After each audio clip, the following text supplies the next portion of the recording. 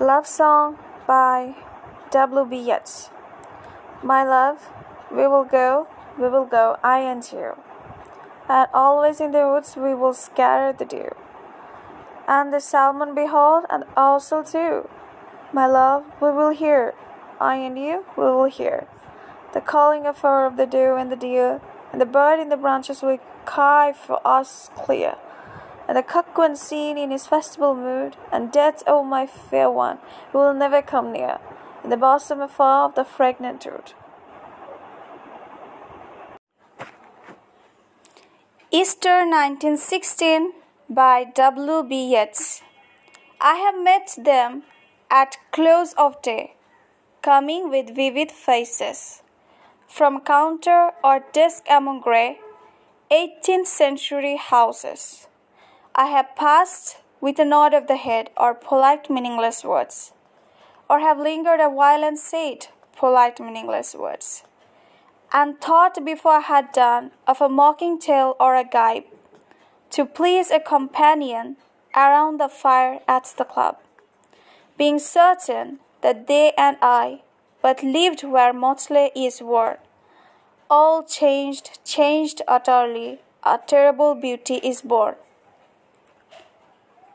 That woman's days were spent in ignorant goodwill, her nights in argument, until her voice grew shrill.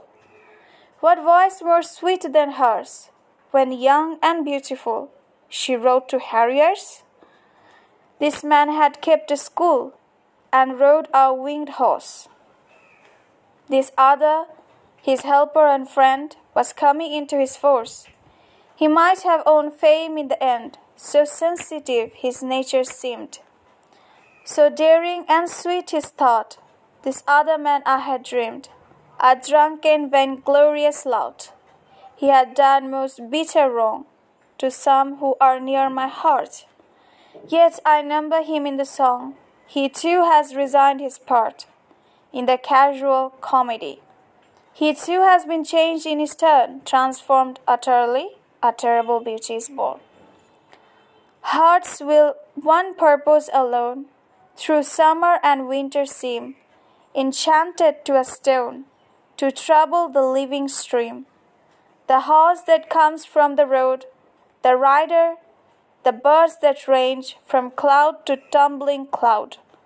Minute by minute they change, a shadow of cloud on the stream changes minute by minute. A horse who slides on the brim, and a horse splashes within it. The long-legged moor hens dive, and hens to moor cocks call. Minute by minute they leave, the stones in the midst of all. Too long a sacrifice can make a stone of the heart.